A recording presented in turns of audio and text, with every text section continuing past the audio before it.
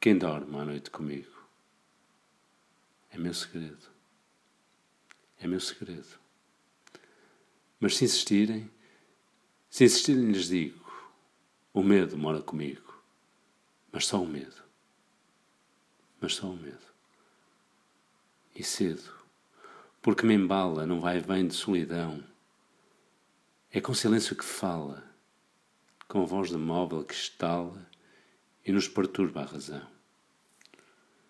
Que farei quando, deitado, fitando o espaço vazio, grita no espaço fitado que está a dormir a meu lado, Lázaro e frio.